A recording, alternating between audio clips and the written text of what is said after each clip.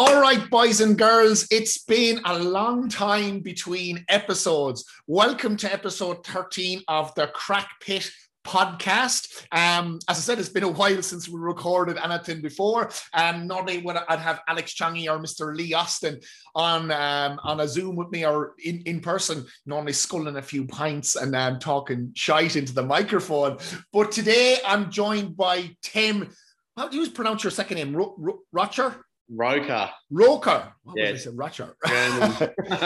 Tim Roker. And Tim is currently coaching out of a Create Fit in Southbank here in Melbourne, which is a brand new gym. Shout out to Simon and Heather for opening up a gym in such mad times here in Melbourne with lockdowns and everything. It's probably the biggest CrossFit gym I've really been into. It's right up there. It's even, I reckon it's bigger than Schwartz's CrossFit gym over in Caulfield. Like, it's pretty ridiculous, isn't it?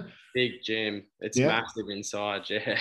It's unreal, but fully state-of-the-art recovery centers. There's showers, there's changing rooms, there's a whole shebang. It's the pinnacle of where CrossFit gyms kind of need to be now. You know, when I set up, and as yourself, Tim, you set up a gym back in the day as well. We started off with just warehouses. It's a shed. Yeah, just a fucking shed. And you had a few barbells. You know, if you had a toilet, you were lucky. But there was like very rarely a shower in the place. But nowadays, I feel like if you're opening a CrossFit gym, you do need to have all the bells and whistles. You need to have the changing room, the shower facilities, recovery rooms, all that sort of stuff, because that seems to be... Yeah, it's like a Globo gym now, but just a CrossFit area instead of all the machines in the middle, basically. Yeah, absolutely. So if you're in the Melbourne area and you want to check out a brand new CrossFit gym that's well worth having a look at, Create Fit. Create Fit Southbank is the place to be. But just a little bit of background on Tim. Tim ran his own gym there for 3 to 4 years. And where was that gym located? Torquay. You're down in Torquay. That's right.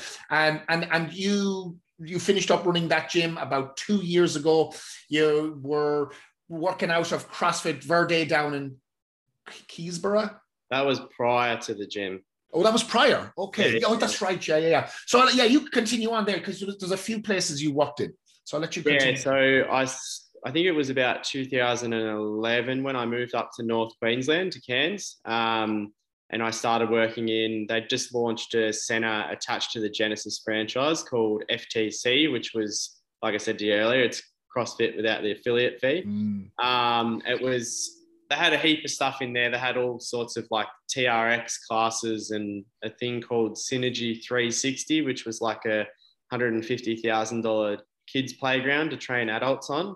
It was a giant waste of money. It was a very weird setup. The bulk of that place was a CrossFit gym, which eventually moved into like the CBD of Cairns above one of their centers. But a couple owned, I think, or they were brother and sister. There's different sort of lines to blur there.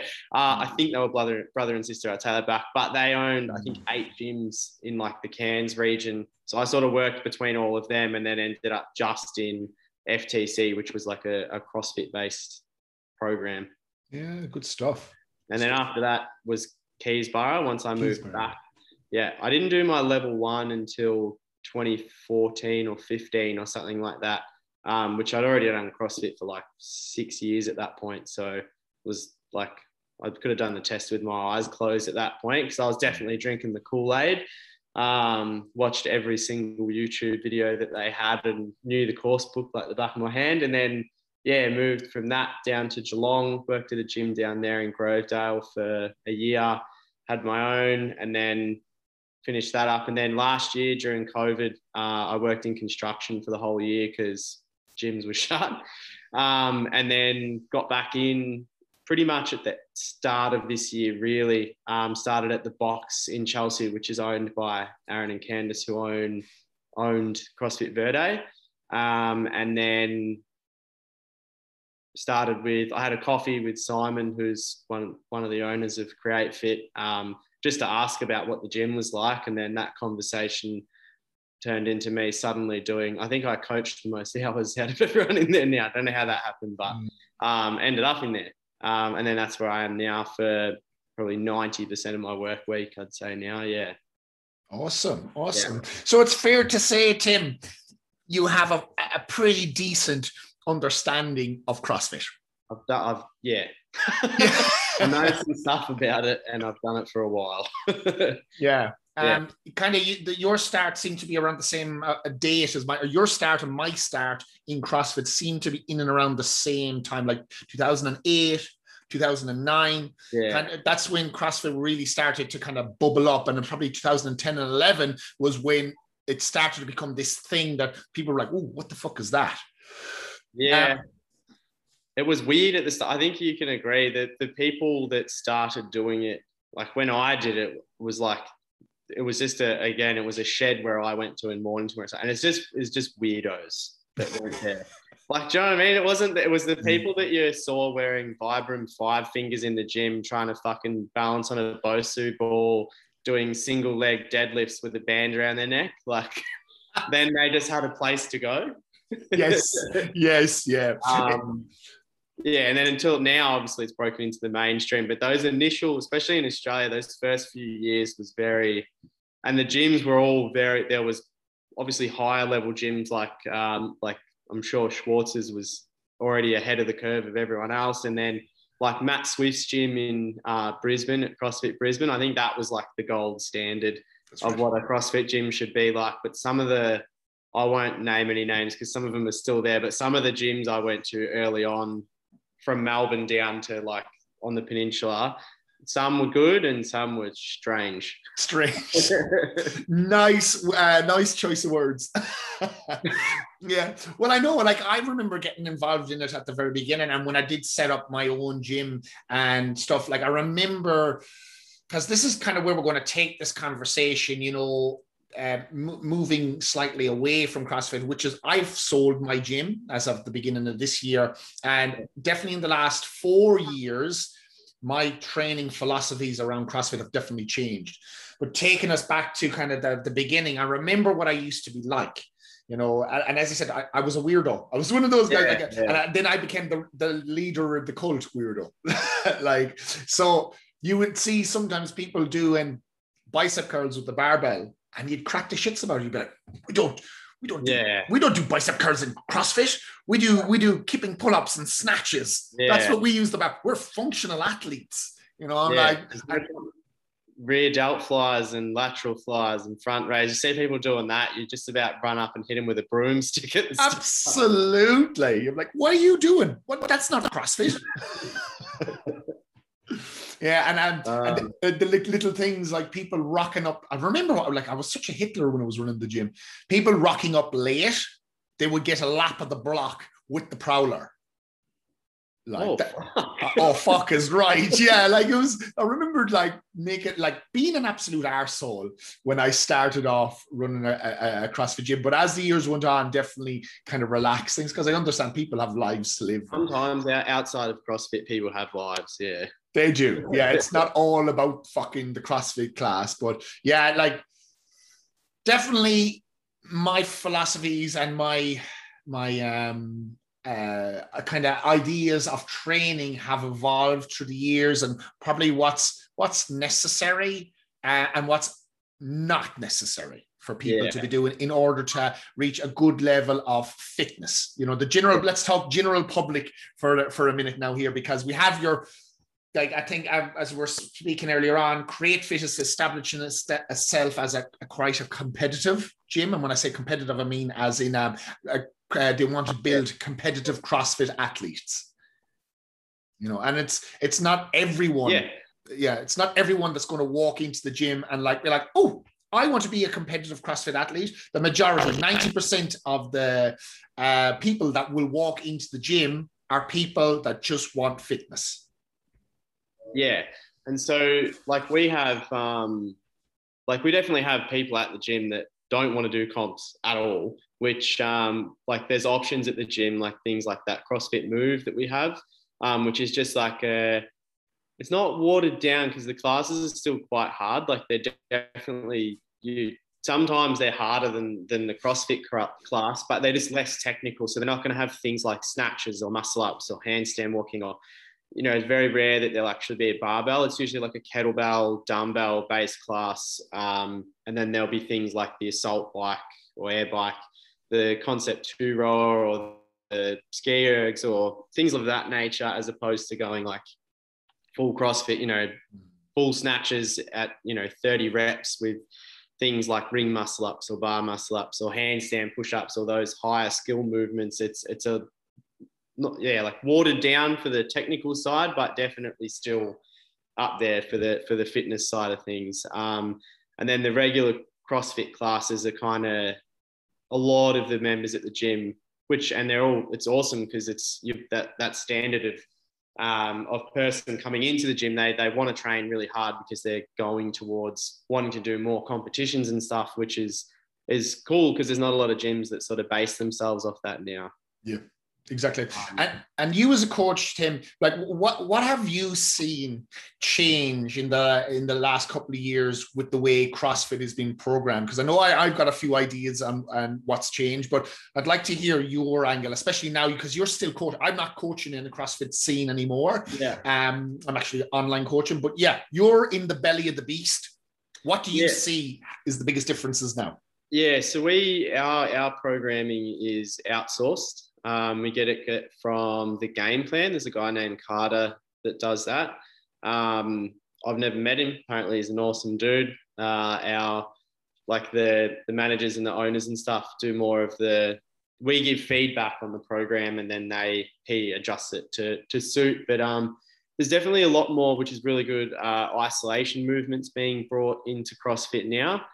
We've had some sessions that have involved like hammer curls, and there'll be like band tricep extensions. I think we've had lateral flies in there today.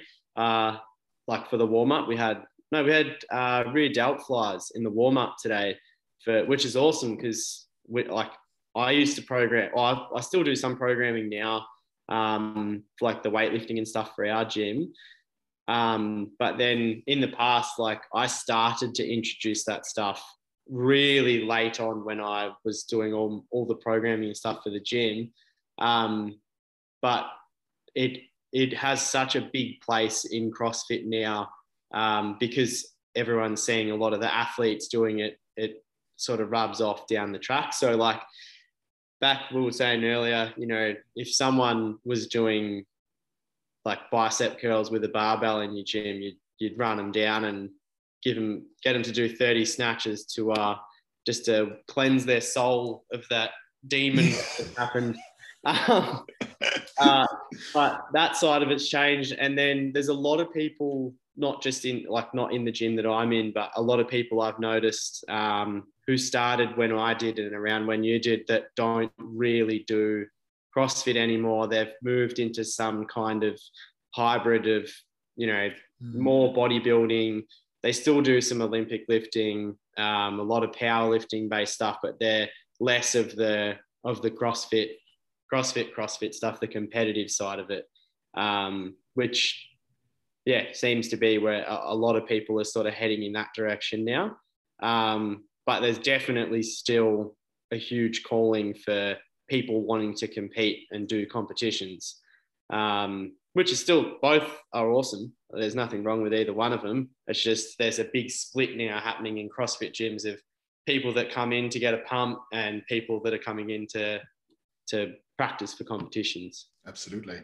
Yeah. I think that's, for CrossFit gyms popping up, that's an important message that they need to hear. If you are thinking about opening up a CrossFit gym, know that there is two sides of the spectrum there. You have people that do want to do the competitive CrossFitting, and then the people that just want to look good naked. Yeah. And that's a lot of the reason why people get into fitness, because we were talking about this earlier. It's like people have seen the CrossFit documentaries that are on Netflix and they see the physiques of these athletes and they're like, fuck, they're doing CrossFit. They look like that because they're doing CrossFit. If I do CrossFit, I look like that. Yeah. But I think the important thing to realize about, especially at the beginning when these documentaries were popping up, is this is an American-based sport. Its origins is in California, where it was a military type thing that was kind of like the special forces kind of adopted it before anyone else did. Now, these athletes that came up at the very beginning had all been doing some sort of bodybuilding isolation style training before they got into the CrossFit. Yeah. Or if you look at like them at the start, like when the CrossFit Games, like the 2009, 2010 CrossFit, I think even like 2011, like the year Graham Holmberg won it, I don't know if you know this, he smoked a packet of Marlboro Reds a day and he won it. That's impressive. That's more impressive than win. It's on his documentary, but Jesus. I retained that out of everything. I'm like, oh, he can still smoke and win. No, but there's like, if you look at the size difference in the guys when they were like, when he won versus even the following year, they all went from doing one workout a day, eating well and being really fit. And they were like 80 kilo, normal sized humans basically. And then within a year, they looked like they just jumped on the Arnold supplements and just gone through the fucking roof, really. Yeah. Came back just massive. And then once Rich Froning took over the scene and was like, yeah, I just work out for like 12 hours a day. I don't eat anything but peanut butter and jam. And then I just do that every day until I win. People are like, oh, okay, cool. That's how you do it. I'll just never stop working out. And then that's when you just see yourself get skinnier and skinnier and skinnier, and you can't work out why they look like that. Yeah. There's a few things going on that we're not super aware of, but they are happening. Yeah. I'll tell you where the biggest change came from me was, do you remember the Barbell Shrug podcast? Yeah. Okay, so I was like, if anyone like from back in our time, that was our go-to, that was our holy Bible of, education when it came to CrossFit, because there was these three guys that would go around doing podcasting with all these top athletes in CrossFit and outside of CrossFit, and it was just amazing. And then they done a podcast with this guy called Julian Pinot, the Strong Fit guy. Yes. So there was a double podcast at like 2 episodes, and basically this French guy, he lived in California, but he basically pulled apart CrossFit. He and said that there's athletes getting certain injuries in CrossFit because there's 3 elements that he would use to diagnose like an issue with a person. There's a weakness in the muscle, there's an imbalance in the muscle, or there's a deficiency in the muscle. And he was able to literally say, right, because CrossFit athletes do this style of thing all the time, there's either going to be weakness or deficiency in this part of the body. And sure enough, like as he was talking, I'm like, that's exactly what's wrong with me. Yeah. There was stuff he was saying. And then the best thing about his podcast was not only did he pick apart some of the issues in CrossFit, but he also gave a fucking solution. Which is where it's sort of headed now, in that a lot of programming now is like, here's your CrossFit, but also let's not let you fall to pieces. Correct. Because this is the point I want to make, because people probably will think from sometimes the way I talk that I hate CrossFit. I do not hate it. I ran a CrossFit gym for 10 years. Yeah. I just see that there's important elements that do need to be added in to make your CrossFitting better. There ain't nothing wrong with people, putting like snatches, clean and jerks, kipping pull-ups into a workout and going ham at it. There's nothing wrong with that. That creates a stimulus for certain people. And it's a bit of fun to go in and have that competitive atmosphere with people. Loads of people love that. Competitive sports are fucking fun. But there is certain precautions I feel that a lot of people need to take in order to do those movements better. Like, for example, the kipping or butterfly pull-up. Not necessarily doing more kipping or butterfly pull-ups will make that better, but strengthening the lats, doing those rear delt raises, because the more musculature that's around a joint, the more it's protected. And that's basically where Julian came in, and he said, right, all these movements are good, they're fun. However, there's going to be a certain point when fatigue kicks in, the muscle stops working and you start hanging on your joints. And then if you're doing that a lot, all of the time, then you run into issues. Yeah. But go Go on. If you listen to like one of the guys I used to train with thought that guy was the new Jesus. And like came into the gym and he's just like, we're doing it all wrong. I'm like, what? He's like, you've got to listen to this guy. It's Julian Pinot, isn't it? That's right. Name. Yeah. He's a beast of a human too. Absolutely. And he's like, you've got to listen to this. I went and I had the exact same thing. I was sitting there looking at listening to it. And I started watching things on YouTube and I was like, fuck, this guy's actually right about a lot of this.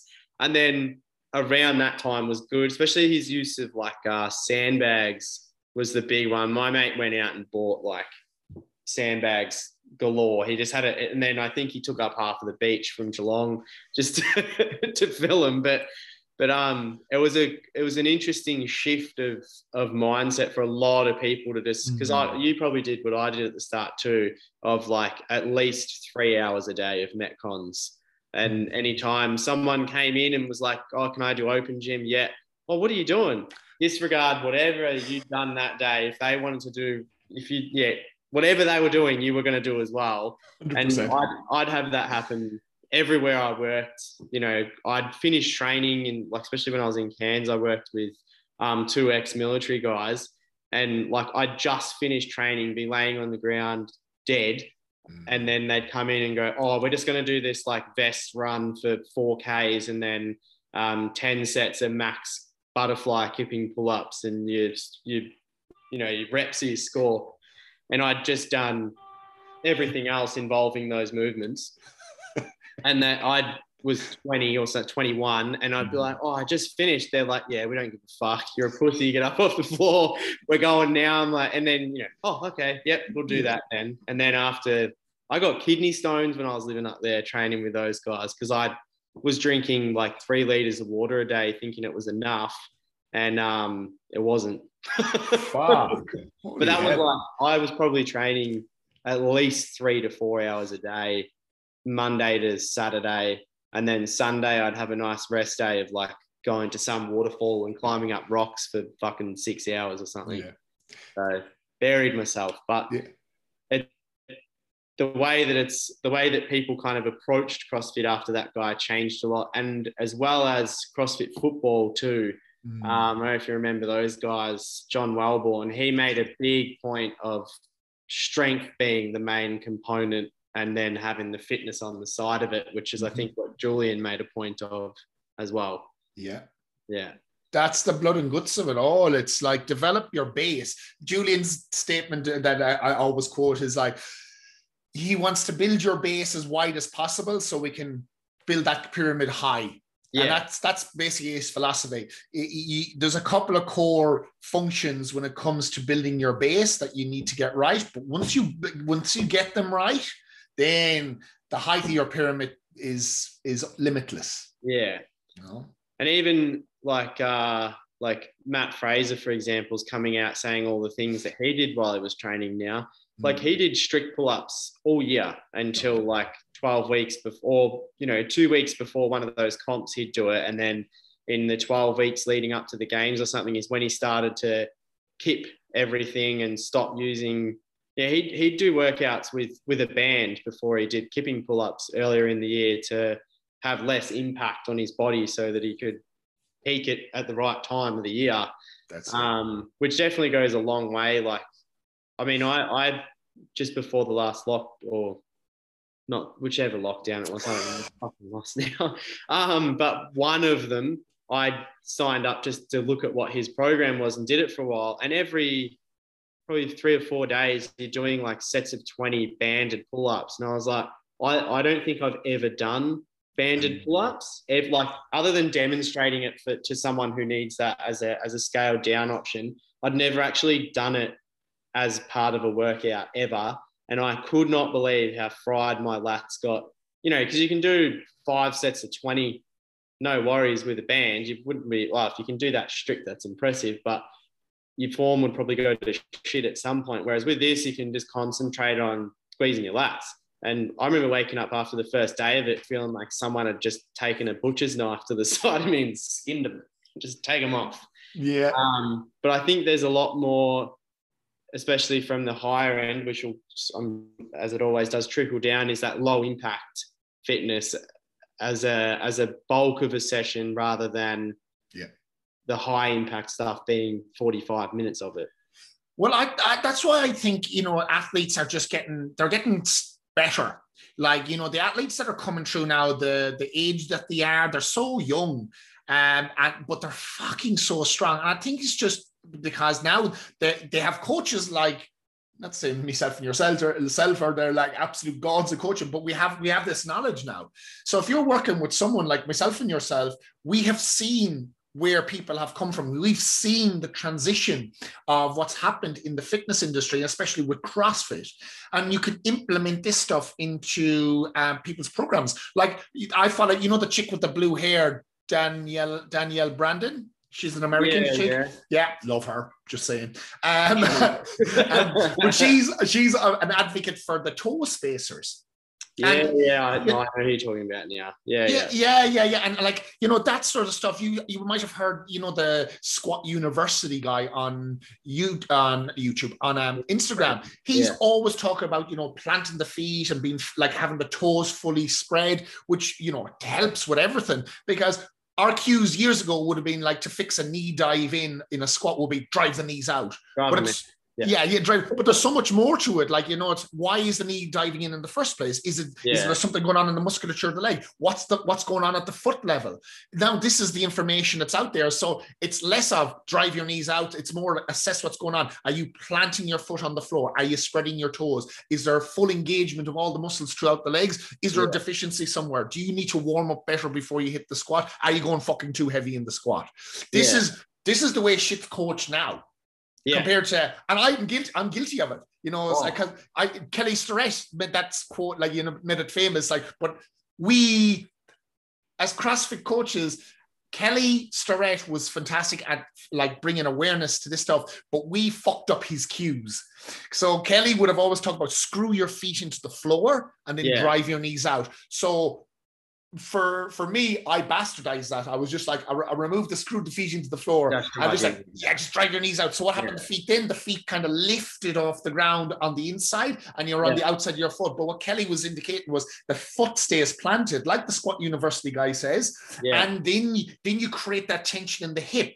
But of course, I've actually just gone through all of that with my osteo, who...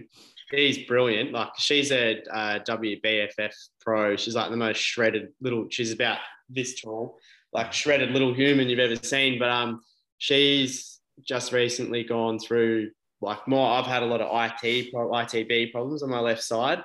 And a lot of that's come from, I had an arthroscope in my right knee. So driving my knees out to keep the load off the inside, because it was my medial meniscus that was removed. Or most of, there's still some left in there. It's grinding away. Yeah. But I was dry, because I'd read, what was it, Becoming a Supple Leopard? Supple Leopard, yeah. Same thing. Screw your knee, like screw the floor and drive your knees out. I'm like, cool, drive my knees out. And now I've still squatted like that. Like, even like, I'm sure I can jump on Instagram and find a video of me doing a clean and all my weight is in the outside of my foot to drive into the floor. And when I pull the weight on the bar, obviously my whole foot makes contact with the floor. So it looks normal, but I know all the weight's on the outside and my knees are like a V shape out, which has just put heaps of stress through that hip joint. And like, I'm now dealing with the repercussions of 10 years or whatever it is of doing that. But now I'm like, I've sort of rebuilt my squat and I'm learning to screw the floor. I don't even drive my knees out anymore. I just worry about the floor. And almost no pain left in the side of my leg anymore. And it took like 2 weeks to sort it out. But it's just in here going, don't create, like, it was like you were trying to do a groin stretch while squatting. You wanted your knees to go out that far. Absolutely. And I had so much back and knee issues for so long until I got onto the sandbags with Julian, because working with a sandbag, you just hug it, like doing the sandbag squat as a primer for a main squat. Number one is you have no choice, but your feet are going to be planted on the floor. That's the first thing that happens. Number two, because you're hugging the sandbag into your guts and squatting up and down, your core's braced. Like your lower abs are on, then that activates your inner thigh. So for all of a sudden, I could feel my inside head of the hamstring and my adductors fucking firing up. Then I would move to the bar. I'm like, shit, this feels so much different, like so much more different, but good different. Good different. Yeah. And from then, like that was, touch wood, last back injury I ever had. And my training just went to a new level. So I wouldn't be really doing cleans or barbell, squats as much. I'd be working mostly on the sandbag, squatting a heavier and heavier sandbag each time, just focusing on it. And fuck, it was a game changer. That's my new issue, which I'm currently working on with my osteo, is my adductors are almost non-existent. They haven't done anything in my entire life, it seems like now. The only time I would have used them was when I followed the guys that do hybrid performance method, Hayden Bowe and Steph Cohen.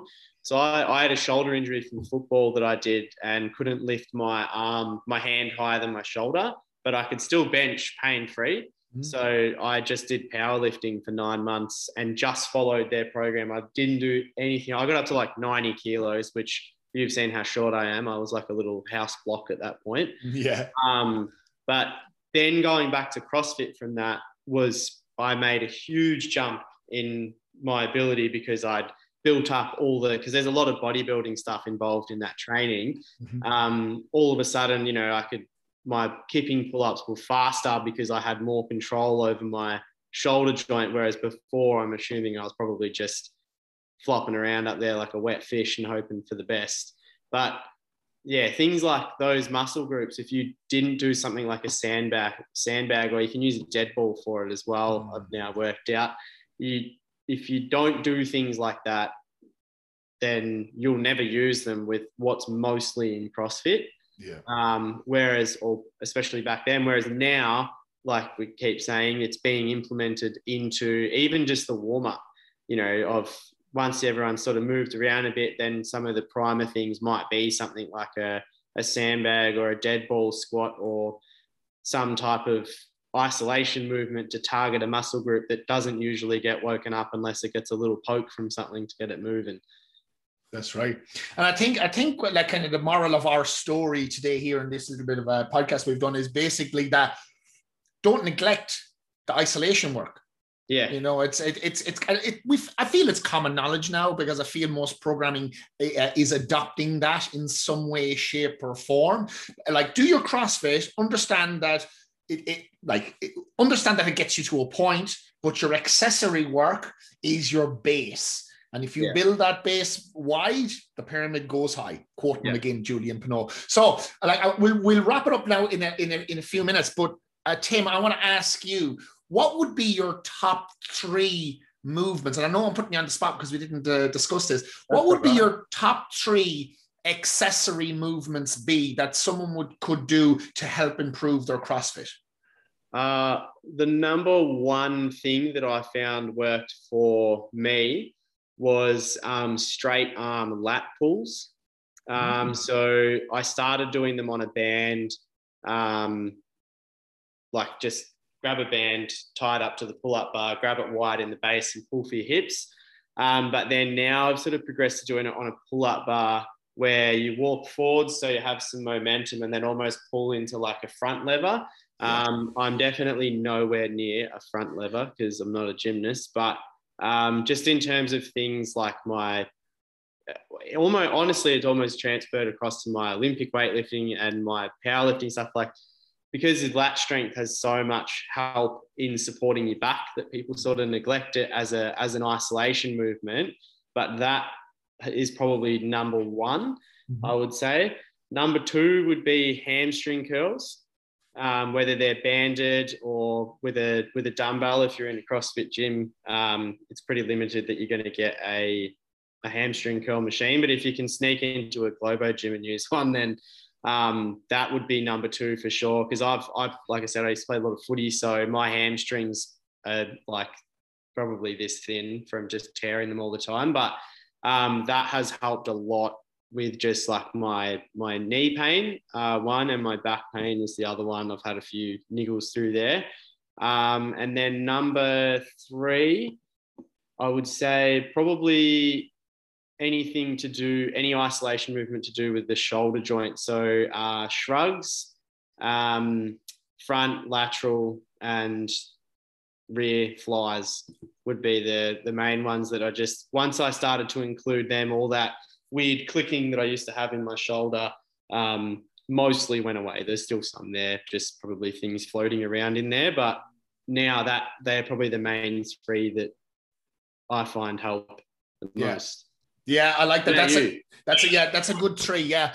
I'm going to agree with your first one. I think the lats for a lot of people in CrossFit is a bit of a deficiency in some way, shape, or form. And definitely there's normally one lat that's a little bit more active than the other, because you always see when people do a strict pull-up, when they get fatigued, you see a shoulder jack up, the trap jacks up to the ear, and it's normally that side. The lat on that side is probably a little bit underactive. So like yourself, what you're saying, that I would pick like a single arm banded row. So you're kneeling on the ground, you're pulling from a higher height, so you can get a bit of a stretch, but you can kind of rotate your body and get that real squeeze, so you can isolate one side over the other, adding some of that sort of stuff in. My second thing would be core. I'm a big fan of the ab wheel. Little ab wheel. I fucking love it, so I do. I've got a funny story about one of those. My great grandpa, who I think he passed away when he was 92, I think it was. I would have been like 11 or something at the time. But the one thing I remember about him was he had a fucking ab wheel. Really? Yeah, and could still do it on his feet. Fuck. Yeah. That is impressive. I reckon my mum still has it. Like I'm pretty sure I could guess that she would still have it at home somewhere. But I feel like though that was the nectar of his life, because that's the only thing that I can fully remember. But I remember mum saying like, oh, this was like your great grandpa's ab wheel. And I was like, the fuck's an ab wheel? And then she explained to me like he used to just do them all the fucking time. Like, so there you go, ab wheel. Sorry, I won't cut you off. No, that was good. That's good. Well, hopefully we're doing ab wheel rollouts at the age of 90. Okay. I'll be surprised if I make it to 90 personally, but. Yeah, because you plan on making it to 120. 70 is good. And in our next podcast, we might talk about this, man. There's peptides that'll keep you young forever. Oh, there you go. Yeah. That's maybe a sneak insight to the next episode. But definitely, I'm working on the abs. If you don't have an ab wheel, planks are just as good. It's just that lower ab engagement, tucking those hips in under, training the muscle. And if you're listening to this right now, poke yourself in the muscle that's just below your belly button and above your pubic bone, and see, can you create tension there? And if you can create tension there, that's good. If you're unable to, then you need to work on it. Slowly working over time with an ab wheel will train that, like the same as doing a plank. It's just that isolated engagement. But if you're using an ab wheel, you're actually keeping you're keeping your abs on, and then you're getting shoulder range of motion as well while you're keeping the tension on. So I really like it for that. On planks, I was actually having a conversation about, I can't remember when that was, with Damo, who's in it, Create Fit. Not you, Damo, other Damo. Yeah. And he and I were talking about like people that complain about doing planks on slippery floor, and saying that it makes it harder because your elbows slide out. Good. But that shouldn't happen anyway, because they should be directly under your shoulder, and you should almost be pulling them towards your midline to get all of that squeezed. I think I would like to start to incorporate even having something like those like slider pads on your elbows and on your feet, and then getting people to plank on that, because that will teach people how to keep it all together, as opposed to using the floor to push into different positions to make it easier to, because if you get someone to plank properly, like a minute's a fucking long time. That's right. If you're really doing it properly, you can let your hips sag and, load your shoulders up and stuff to make it easier, but that's not what the idea of it is. in terms of quality. Yeah, definitely not. Definitely not. Yeah, and you're right. Doing it properly will hurt. Doing anything properly will fucking hurt if it's done right. Exactly. And then just my last one then, the third exercise I would give people is the one that everyone hates, Bulgarian split squats. Oh, you don't even need weight to make those things. Man, yeah, they're fucking horrid. Yeah. And the reason why I love them is because that the front foot, the foot that's out in front, that it requires balance. So it ties into that, planting the foot down. So if you're with that person that fucking hates Bulgarian split squats, just make this your focus. Balance that front foot. Press that knuckle behind the big toe down and just focus on that. Move up and down nice and slow, but focus on the balance. That shit will activate all the muscles in your legs anyway. But you do that either before or at the end of your squats, you're improving your squats in the long run. Yeah. Simple as. Have you bought a toe spacer yet? No, but I'm going to. You're going to, aren't you? I can tell by the way you're talking about it. It's just sitting there in the eBay cart and you're just wanting to... Yeah. I'm going to be using Daniela's fucking code as well. Hopefully she'll come along with the toe spacer. Come and reach out to you reckon?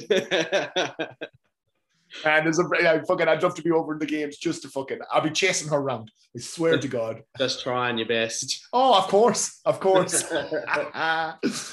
right. Well, listen, we'll wrap it up with that, guys. I think we've gone over the half an hour. But Tim, thanks a million for joining today. My fucking words. Today. So it's been awesome. We just got into a bit of training philosophy, and maybe, as I said, in the next episode, we'll talk a little about performance enhancing supplement our techniques, should we say? Because there's one of us use and one of us definitely does not. Yeah, correct, exactly right. But thanks a million for tuning in, everyone. And Tim, thanks a million for being on the podcast today. Giddy up. Nice. Giddy up.